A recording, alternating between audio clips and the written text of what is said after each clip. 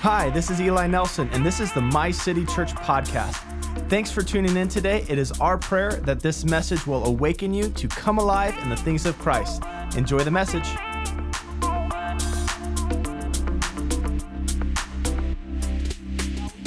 covering all of our past and our failures, we thank you for sending your Son, God, to pay the price for our sin. The cross that we should have bore, you bore.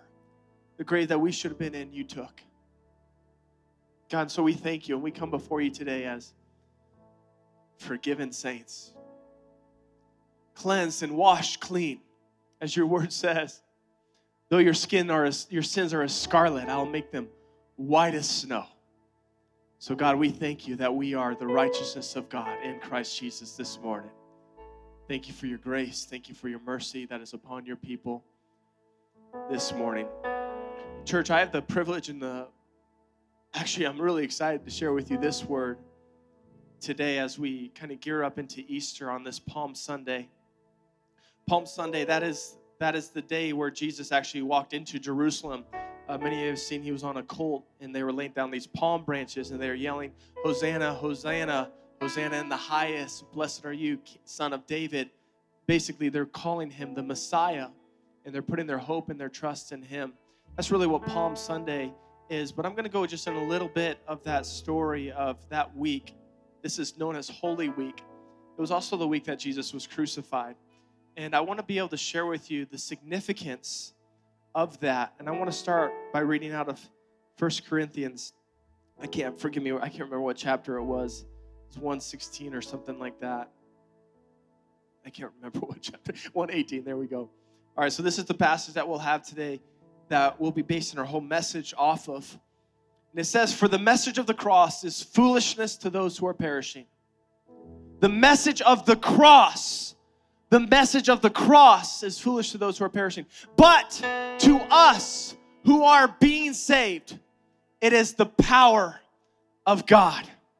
It's the power of God. And I want to be able to help share that truth. I'm not bringing to you anything new. For some of us, it might be new. My goal is not to add anything to this story. I don't want to do that. But really what I want to do is help to bring a revelation of what it really means. Jesus dying on the cross. Why did Jesus have to die on the cross? And so I want you to be taking notes today. There's going to be a lot of great stuff to cover, a lot of great stuff that you can dive in later to read about. But I want you to write down this title today: The Cross and the Power of the Blood.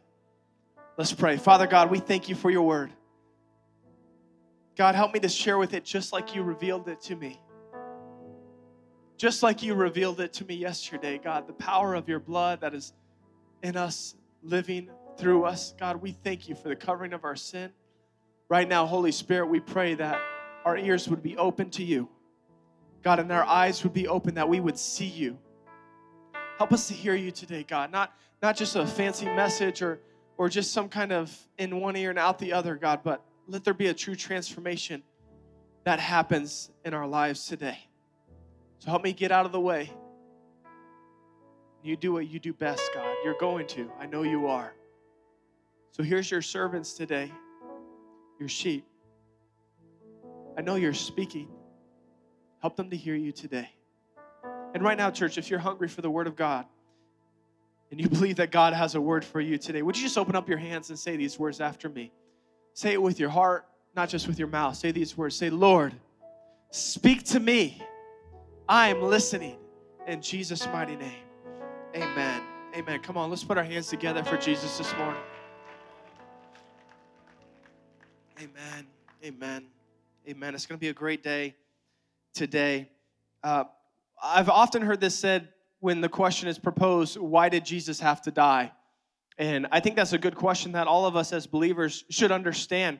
Why did Jesus have to die on the cross? And I've heard illustrations given, and I think many of them don't do it justice on the real reason why Jesus had to die and how they've communicated it in the past. I'm not saying this is a right illustration. This is just more of an example of a wrong illustration that kind of doesn't really show the full truth and the power of the cross and the blood of Jesus. They say, well, Jesus died because, let's say you have a friend, and your friend does something really bad to you, and you find out like, man, you really offended me.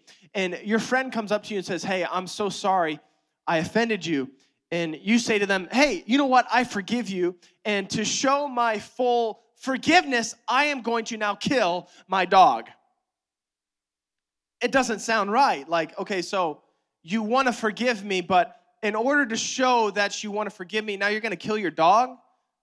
So I did an offense to you, and that was wrong, yes, but now you're kind of doing something else that almost seems wrong in and of itself. And that's kind of, so when Jesus came, the Bible says that he sent his one and only son, that whoever believes in him will not perish, but will have eternal life. This isn't a great illustration as to why Jesus had to die on the cross. Why couldn't Jesus just forgive us? Why couldn't he just say, all right, I forgive you, and all is settled? Because get this today, and write this down. I'm not going to have it on screen, but you need to write this down. God also came to do something more than forgive. He came to enable you to overcome. Oh, I wish I had some Christians in here, this house. So he did more than just come to forgive you, but he came to help you overcome. We find this, and actually 1 John 3:8 says, the reason the Son of God appeared was to what? Destroy the works, the devil's work. It was here to destroy the works of the devil. What is the works of the devil? Now, all of us inherently, we want to see good in our lives. We want to see justice and mercy. We want to see grace bestowed to people. We want to see acts of love. We want to see all the good things in this world, but sometimes there's something else in us that also wreaks havoc in this world. It's all around us. And this thing is called evil. All you got to do with the word devil is just kind of take away the D, and then you get the evils, the evil work. So it's this evil atmosphere that has taken root. And that started in the Garden of Eden when Adam and Eve took the fruit. What they did is they basically turned their back to God and said, God, we're going to do things our way. And at that moment, sin entered the world. The Bible says that then they hid themselves because they found out that they were naked and they were ashamed. And then we find Jesus, or God at least, killing an animal, most likely a lamb, to cover up their shame. It was more than just something to cover up their nakedness, but it was actually symbolic of what was to come, to cover their shame. See, God is a good father. He absolutely is. And the moment that sin separated his children from him, he put a declaration in the air. And he was talking to the devil, and we find this in Genesis 3:15. He's talking to the devil, and he says, I will put enmity between you and the woman, and between your offspring and hers. He will crush your head, and you will strike his heel. So this is in the first 3 chapters of the Bible. We now have a prophetic picture of what's going to happen in the life of Jesus. He says that he will crush your head and you will bruise his heel. The only way I know how to bruise a heel and crush a head at the same time is by curb stomping. That's the only way I know. So basically, God is saying that he's about to put his foot on the devil's head. This is a foreshadowing of what was to come. Now we find this thing, evil starts to run rampant, and evil starts to ruin everything. Evil ruins everything with 2 different effects. There's a direct effect. So an example would be if I stole your wallet. Anyone have a wallet I can borrow? I'm literally saying I'm going to steal your wallet. Oh, I take your phone. Perfect. All right, you don't get your phone the rest of the service. Hopefully it don't ring, right? So I just stole it from someone. I just stole his phone. And for some of you, you're all like, no, not my phone. I stole his phone, but also now I just ruined the environment of the relationship. See, there's a direct effect, but there's also an indirect effect of evil. There's a direct effect. I took something from you. I wounded you. I hurt you. But I also wounded the relationship. There's like an atmospherical type effect to our relationship that I can't just give the phone back and be like, hey, we're all right. Yeah, here your phone is. Now, he knew I was going to take it, right? But I could, if I just took it without him knowing, I would have wounded the relationship. That's the indirect effect of evil. And many think, well, God is good. Couldn't he just get rid of all the evil in the world? Yes, but there is a problem. The evil that is out there that we see is actually the same evil that is inside of me and you. And we all contribute to it. So this puts us in a bit of a bind. Because if God is going to get rid of evil, then he's got to get rid of us. And that's what's so cool about the Bible, is that we see how God is going to use this for his glory. And he's going to use this for his good. And I believe that there's a word in this passage for you today that isn't just one that you'll hear on a Sunday, but one that you'll apply to your life. And that's the message of the cross and the power of the blood. I want you to leave here today knowing why Jesus had to die on the cross. See, we find this early in the Bible, we find this institution known as animal sacrifice. And it's a powerful symbol, really, of God's justice, but also of his grace. Now, remember, we are contributors to evil in of itself and should be removed. But God is allowing that these animals, what that is they would have these animals, they'd lay them on the altar, and the thing that was supposed to be on us, now they place on the animal, and it is known as this word. It's this one word. It's called atonement. Atonement. If you're writing down notes today, write this word down. Atonement. Basically, it's a substitute. It's the covering of someone's debt. So this animal was sacrificed to pay the price that we were supposed to pay. We read of this idea of Jesus being the ultimate atonement through several different verses. I'm not going to have time to throw them up on the screen, but I'm just going to read through them. Romans 3:23. For all have sinned and fall short of the glory of God. What is this saying? That we're all evil to some extent. We've all sinned and we've all fallen short of the glory of God. And all are justified freely by his grace through the redemption that came by Jesus Christ.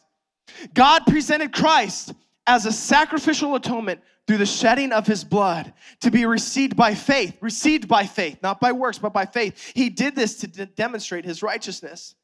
1 John 2:2 says, my dear children, I write this to you so that you will not sin. But if anyone does sin, we have an advocate with the Father, Jesus Christ, the righteous one. He is the, here's that word, atoning sacrifice for our sins. Not only for ours, but also for the sins of the whole world. And then it goes on, 1 John 4:9 says, this is how God showed his love among us. He sent his one and only Son into the world that we might live through him. This is love, not that we loved God, but that he loved us and sent his sin as an atoning sacrifice for our sins. So we have this word atonement. It's the covering of someone's debt. But there's a second problem. Remember?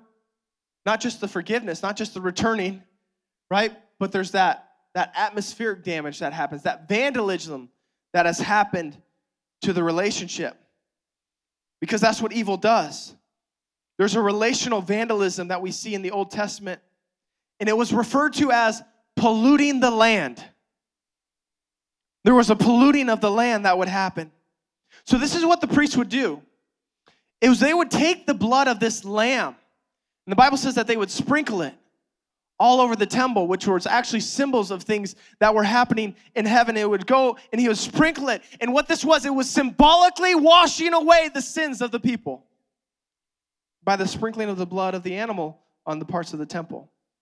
It is a symbol of cleansing the land.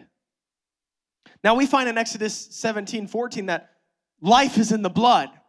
And you need to write this down today because life is in the blood. We're talking about the cross and the power of the blood. Leviticus says the life is in the blood.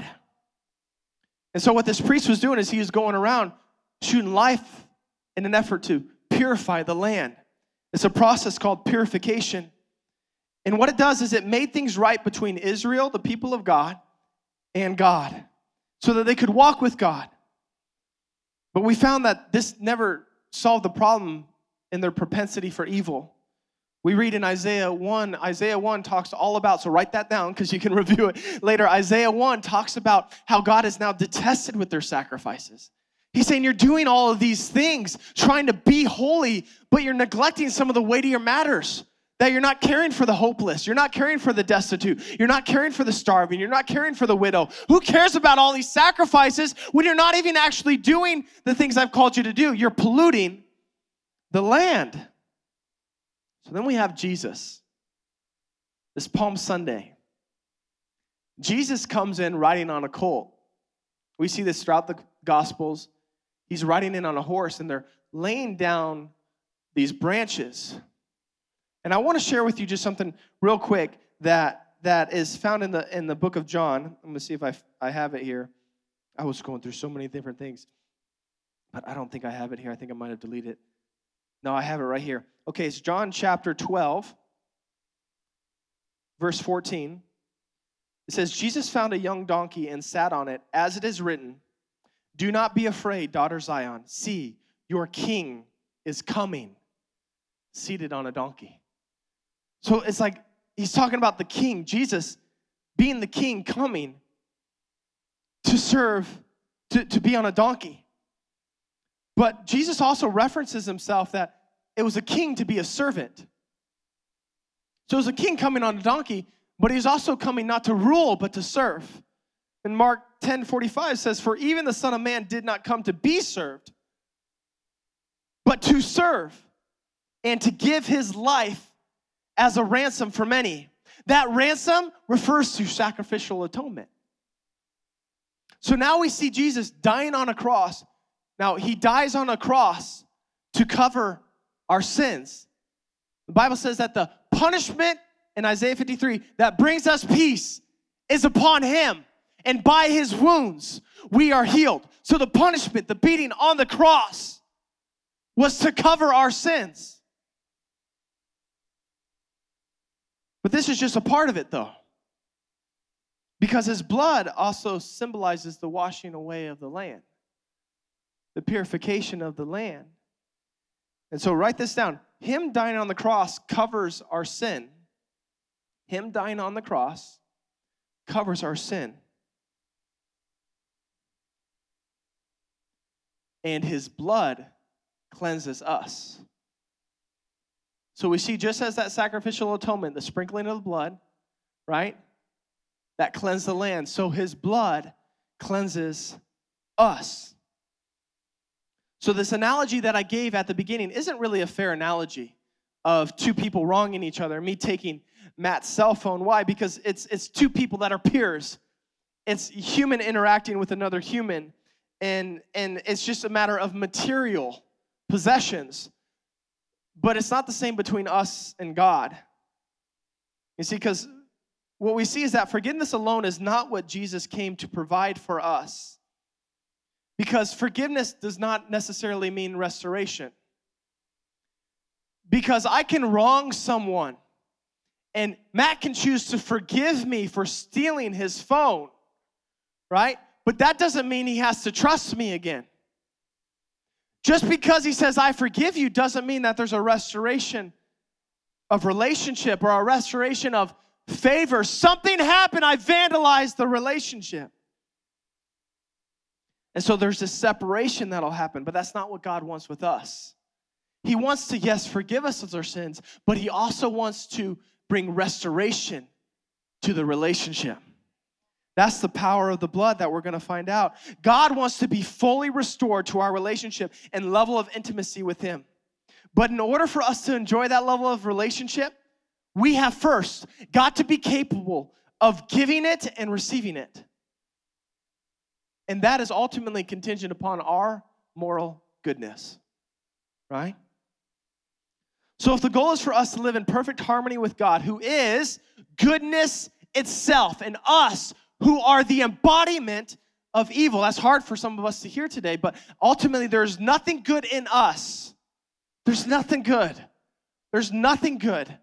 There's sparks and glimpses because he's put the word and written it upon our hearts. So we know what evil is and we know what good is. Explain that to random chance. You can't. We know what good is. We know what evil is. So it's on the inside of us. So in order to live perfect harmony with God, who is goodness itself, then we must become fully good ourselves. But if we continue into our evil way of doing things, then what we find is heaven is what we look forward to one day will actually have nothing different than here on earth, because the paradise of heaven is contingent upon the nature of its citizens. And if we go to heaven and we don't ever figure out what's going on in here, we're going to ruin heaven just like we ruined here on earth. And God's not going to allow that. That's why he brought Adam and Eve out of the garden, because he didn't want them to live forever in that state. He said, this has just got to be temporary, because we got to fix this, because I can't let them living far from me for eternity. So we see the forgiveness of our sins is good, but that's not all. See, God also has to make sure that we are transformed into his image. So how does he transform us? Write this down today. He gives us of himself. He gives us of himself. He didn't do it for us to be right and tell us to figure it all out. Hey, I forgave you, now you get another shot. Well, hey, I'm going to keep forgiving you, keep forgiving you, keep forgiving you. We would never figure it out. He says they're not going to figure it out. Gabriel, what do we do? Michael, the angels in heaven, what do we do? They're not going to figure this out by themselves. You know what? I'm going to go down there and give them of myself so that they can live through me. He infuses his goodness into us. The Bible says he gave him who knew no sin to be sin for us so that we might be the righteousness of God. And so what this does is it gives us the ability to live as we should, to love people and to love God. So we see that Jesus was the perfect sacrifice, not only for the covering of our sin, but the transformation of our lives. Because the Bible says that they overcame the devil by the blood of the Lamb. They overcame the devil by that blood. It wasn't the forgiving, but the blood is actually the overcoming.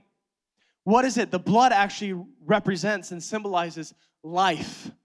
And so when Jesus hung on the cross, he died. His body was broken, but his blood poured out to cleanse us, to give us life. This is the power of the blood, is that you don't have to think about how you're going to be good for God. It's how can I let Jesus live through me? And this is why communion is so powerful. This is the message of communion. There's two things that Christians are called to. They call it like sacraments. Thank you. My beloved wife knew where I was going. Look at that. There's two things, two sacraments that Christians are to adhere to. That's communion and baptism. Communion and baptism. Communion, that's eating of the bread and the drinking of the wine. He says, this is my body that was broken for you, and this is my blood that cleanses you. So it's two-part. It's not just the forgiveness of your sins, but it's also the cleansing and empowerment to help you get up out of that grave. There's a cleansing that happens. So his body was broken, so ours wouldn't have to be. Why? Because God is just, and he has to punish evil. How wrong would it be if there was an individual right here and he murdered 25 people? He killed some of them in the most gruesome way. Some of them your family members. Some of them he ate. Some of them he did horrible things to. And he says, hey, I'm sorry. I want to change now. How bad would it be for a judge hearing that man apologize to be like, oh, you're sorry? Oh, that's okay. That's completely wrong.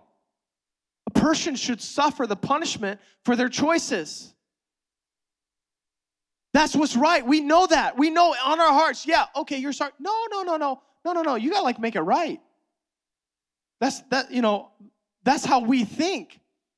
And that's because that's how God is. And so God's like, what we've done as humanity is so wrong.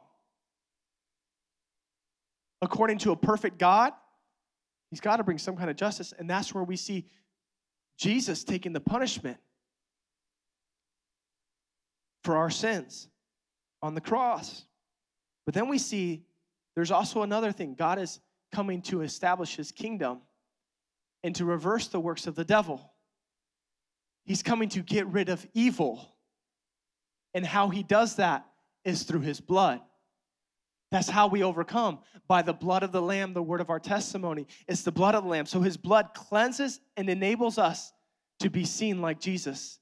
In the curse of sin, now has no hold on you. We see, because the Bible says who the Son sets free is what? Is free indeed. Are you seeing it? It's more than just him forgiving of your sin. It's him giving his life, his blood, so that you can have new life. That it's no longer you who live, but Christ who lives in you. So we see in 1 John 1:7, but if we walk in the light as he is in the light, we will have fellowship with one another, and the blood of Jesus, his Son, purifies us from all sin. We see in Hebrews 9:14, how much more then will the blood of Christ, who through the eternal Spirit offered himself unblemished to God, cleanses our conscience from acts that lead to death, so that we may serve the living God. So the blood cleanses us and enables us to serve the living God. So that's why Jesus had to die. And this is the power of God, because it enables us not only to be forgiven by God, but to be restored to God, continually restored, and to live righteously. So it talks about, let's keep that verse up there, Hebrews, who through the eternal Spirit offered himself unblemished to God. This unblemished is a sacrificial term. And just like in the Old Testament, we first get this in Exodus chapter 12, where the Passover, God is about to set his people free from Egypt, from bondage in Egypt. And what he says is he finds a perfect lamb, unblemished, kill it, and spread the blood over the doorpost. And so that when the Spirit comes, the angel of death comes over the land, he'll see the blood and he will pass over you. And that's why they call it the Passover. That's the Passover feast. That's what Jesus was coming to Jerusalem to celebrate. That's what's happening this Friday, is the Passover. Easter doesn't just happen on a random day. It actually follows the calendar, the Jewish calendar, which is the first month of the year. Jesus and God told Moses in Egypt, he said, this is the first month of the year for you. And on the 10th day, I want you to select for yourself a perfect lamb. So now he's like rewriting their calendar. So now their month doesn't follow our month, like our 12-month calendar. It follows a different type of month. So their month, their year begins 14 days before Easter, before Passover. And so on the 10th day, they chose the lamb. 4 days before Passover. Today is the first year of the Jewish calendar, and it's the 10th day. It's Palm Sunday. What day did Jesus ride in to Jerusalem? It was on Palm Sunday. He said, your king's coming. That perfect Passover lamb was coming on Sunday. Today, they chose Hosanna, King of David, Hosanna, glory to God. They chose their Messiah. They chose, which they didn't know what it was about until later. John says that we didn't realize these things until in hindsight that these things had to happen. Jesus was selected on a Sunday. And then we go through, well, something's not really adding up. Well, the Jewish calendar, the day begins at nighttime, so when the sun sets.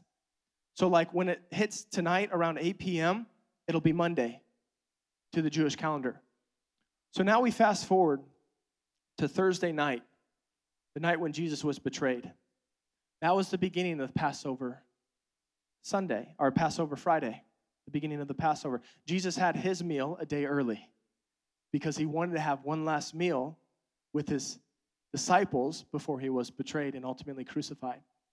So we find on Thursday night, late, probably around midnight, he was betrayed and he was sent to the high priest.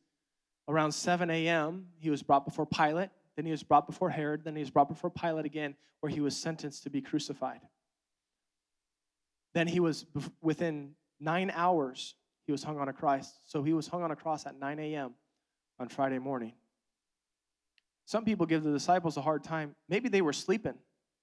They thought he was arrested, only to wake up and find him on a cross. We don't know. But there was something else significantly happening that day, on that Friday. Just as symbolic as Exodus was about sacrificing the Passover lamb so that they could be set free from bondage, the lambs were being sacrificed at the temple during the same time that the lamb was hanging on a cross. It's around 9 a.m. Jesus was on the cross for roughly 6 hours. Do you know what time they began the sacrificial Passover They started at 3 p.m. The Bible says that Jesus died right around 3 p.m. I can't think that's just coincidence. I think God is saying, hey, from the very beginning, this was the plan. God is saying, so while Jesus is hanging on the cross, some people say there was over 200,000 sheep that were being sacrificed that day. So while Jesus is hanging on the cross, I can't help but he's hearing the bleating of sheep. All of them yelling, bye, read throughout but he knows that he is the ultimate sacrificial lamb. That all of those were just foreshadowing of what was to come.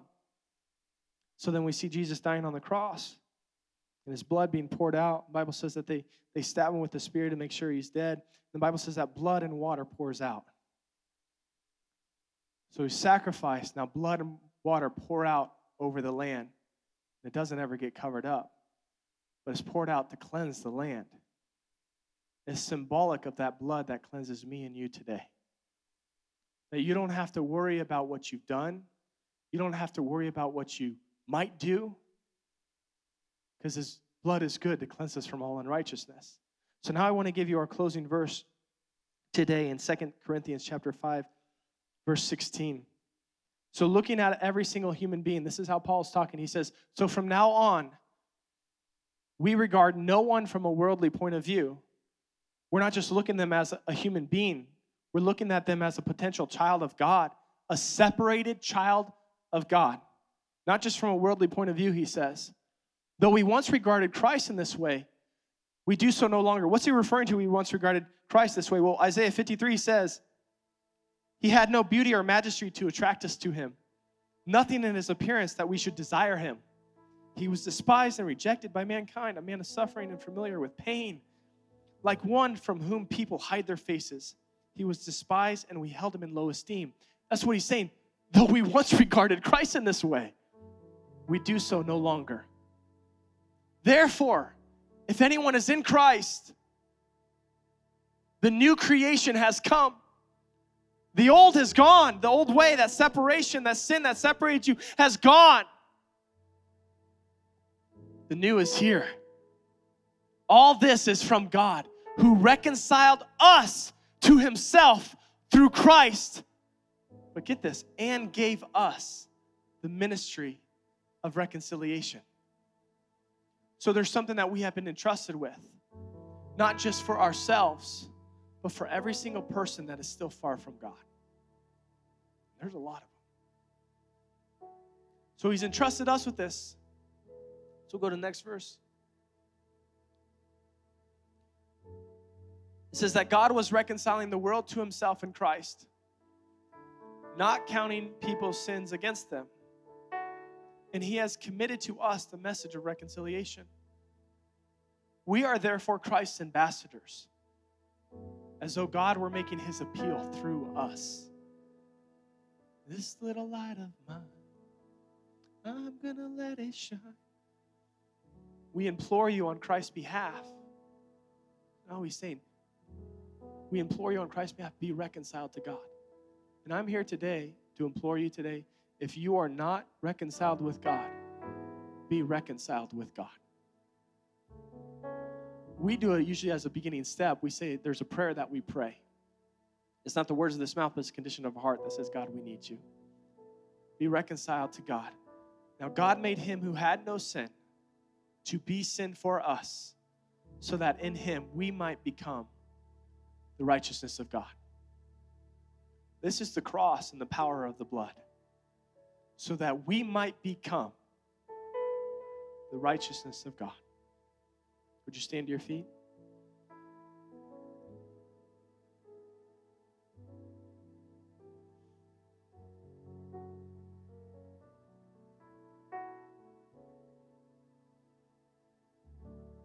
Isaiah 53:4 says, surely he took up our pain and bore our suffering, yet we considered him punished by God, stricken by him and afflicted. He was punished by God for us. But he was pierced for our transgressions. He was crushed for our iniquities. The punishment that brought us peace was upon him, and by his wounds we are healed. So on the cross, God looked at Jesus. Jesus standing in the gap for you. He looked at Jesus and he saw you. Now, this is the power of the blood, is now when God looks at you, he actually sees Jesus. And he's but a prayer away. So if you're in this place and you're saying, Pastor Eli, you've been talking to me and I've been far from God. Either I've never given my life over to him, I've been running from him. Today's your day to come home. And I want to give you the opportunity to lead you in this prayer that I prayed a while ago that really was just saying, God, I'm done trying to do it myself. I need you. It's as simple as that. So in just a moment, I'm going to ask you to lift up your hand because I don't want to know who I'm praying with today. And I'm going to have the entire church pray along as a sign of support to every single person that raises their hand. But if you're in this place, you're saying, Pastor Eli, that's me.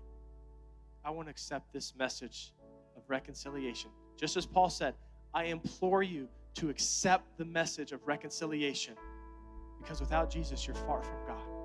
So if you're in this place and you're saying, that's me, would you lift up your hand on the count of 3? 1, 2, 3. Shoot up your hand. I see you. Thanks for listening to our podcast. If this message encouraged you, help us get the word out. Consider sharing it with a friend, rating, or subscribing. If you want to know more about our church, check out our website at mycitychurch.cc or our Instagram at mycitycentral. We look forward to sharing another encouraging word with you next week. God bless.